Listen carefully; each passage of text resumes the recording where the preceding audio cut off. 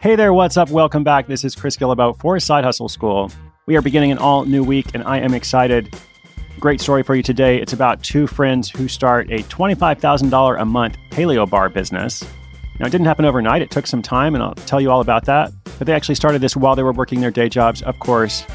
And I believe, though we'll find out for sure, that they're both actually still working their day jobs because they like their jobs. So that's cool. Now, on the paleo diet, I think a couple times we've looked at specialized diets. The thing about diets like this, or any kind of exercise or nutrition routine, in terms of a side hustle, the more polarizing, the better. And paleo is certainly polarizing.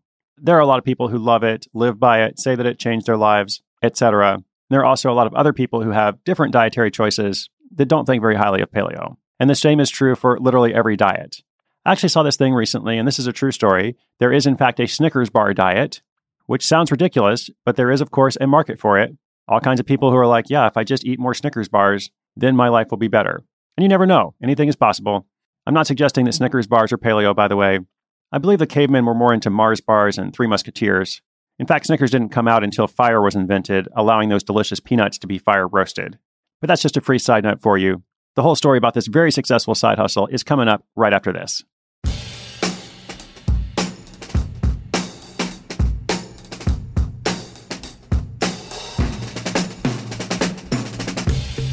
Michael Winchell and Anthony Osland weren't trying to start a food business. They were just hungry. See, Michael works full-time as a financial analyst, and Anthony works as a CrossFit instructor. Since they both follow a paleo diet, they wanted a bar that was made out of real food, didn't have any added sugar or weird stuff, and still tasted good. But when they couldn't find it in stores, they started prototyping bars in their kitchen at home from organic ingredients they bought at the store, like sprouted nuts, coconut, dates, and egg white protein. Their friends and family loved what they were making so much that they had to borrow more and more Cuisinart mixers to make the product. And by the time they got to having 5 Cuisinarts in their home kitchen, they realized that maybe they had enough demand to consider a larger scale kitchen. So they rented some space in a shared commercial kitchen so they could produce the bars more easily and keep up with the demand from friends and family. They had their eye on a side hustle, but before they started selling the bars to strangers, they set up a blind taste test with their target market. They compared their bar to 10 other bars that were similar, using a simple rating system that took into consideration taste, texture, and the million-dollar question, would you pay money for what's in your mouth? Based on feedback from their blind taste testers, they went through nearly 100 iterations across 4 different flavors until they got the flavor profile dialed in. Mike explains, this is a process that I think very few food startups actually go through because they just assume that people will like what they make. We didn't assume anything. We tested it until we had a winning hand. Then with their recipe dialed in, Mike and Tony were ready to scale up and introduce their paleo bars to the masses, and they called them Mammoth Bars. Why Mammoth Bars? Well, Mike says, we doubt that the legendary woolly mammoth did much surrendering back in the day, and we like that attitude when it comes to our health and nutrition. So they introduced the Mammoth Bars in a clear wrapper and a simple white wraparound label. They kept that packaging for a long time as they continued to grow their demand. And during that time, they had to grapple with a lot of decisions they had anticipated and some that they hadn't. They knew they were going to write their own content, design their own website using Shopify, and do their own bookkeeping. So that part was simple enough. But there were some additional pieces that they needed to figure out. They had to find organic suppliers, figure out what business license they needed, and make sure they got all the proper inspections. The most surprising thing to them was that as they scaled up, they realized there's a natural temptation to add preservatives or otherwise tweak their recipe to make it easier to create in a larger kitchen and to extend the shelf life of the product. They made a decision early on. They would figure out a way to scale up without sacrificing quality and continue to manage their own production. Now, here's something else interesting. They initially thought they were going to get their brand out by going to events. They spent weekends going to CrossFit games and other major athletic events where they thought people would appreciate an organic paleo bar. They did secure some loyal customers through this strategy, but they also realized they were spending way more money than they were bringing in from those events. Plus, since they had full-time jobs and were already spending their evenings in the kitchen grinding out the bars, their time was both valuable and limited. Any time spent at an event on the weekend was time they weren't making more bars. So then they switched up their marketing to focus on growing their online presence and fan base, including email lists, social media, and tweaking their website. They also did a bit of a brand overhaul as part of launching their product to a larger audience via Kickstarter.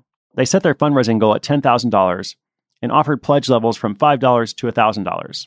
And the very first day, they surpassed that $10,000 goal, and they went on to raise over $50,000. On the one hand, that was a huge success. It meant they could fully move forward with their rebranding. But at the same time, it meant that they had to make way more bars than they'd ever done before in a short period of time. Prior to the Kickstarter campaign, their average monthly revenue was $6,000. Now, all of a sudden, they were fulfilling $50,000 worth of bars. On the strength of that campaign, a couple months later, their monthly revenue was up to an average of $10,000. And even more significantly, they were approached by Peet's Coffee about carrying their bars in store.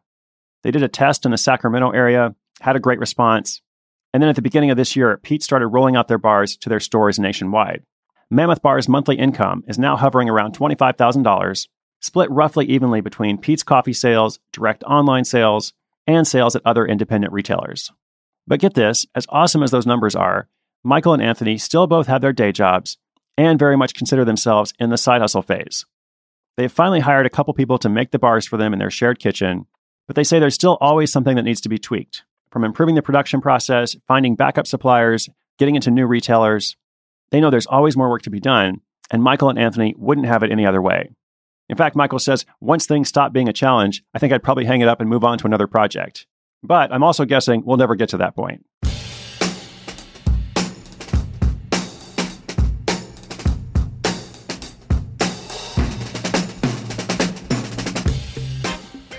Hey, why did the Oreo cookie go to the dentist? Because it lost its filling. Okay, I suppose Oreos are probably not paleo either. At least not as much as Snickers bars. But seriously, big congratulations to Michael and Anthony. What a fantastic story. I had not heard of Mammoth Bars before, but now I'm going to go seek them out. In fact, I really like Peet's Coffee, so next time I walk into one of those stores, I will be on the lookout. And in addition to everything else, I think it's fantastic that they started this project as a side hustle. I believe they're about 3 years in now. And even though it is very profitable, hopefully with potential to continue growing, they still have their day jobs. They're still committed to running this as a side hustle. And as you heard in the story, they haven't sacrificed quality. They really believe in that mission and that brand that they built. So well done, guys. You inspire me. I know you're going to inspire a lot of Side Hustle School listeners as well. And of course, I hope people are not just inspired. I hope they go and take action. Friends and listeners, that means you. If you'd like to see the show notes for today's episode, learn more about Michael and Anthony's hustle, just come over to sidehustleschool.com/219-219. Been getting a lot of great voicemails from you guys. Feel free to leave a comment or question for the show on the Hustle Hotline, 844-9HUSTLE. You can also record a little voice memo with your phone and email that to podcast@sidehustleschool.com. This show is both listener-supported and, in a lot of ways, listener-created, in the sense that I craft the stories around what I hope will be the most helpful to you.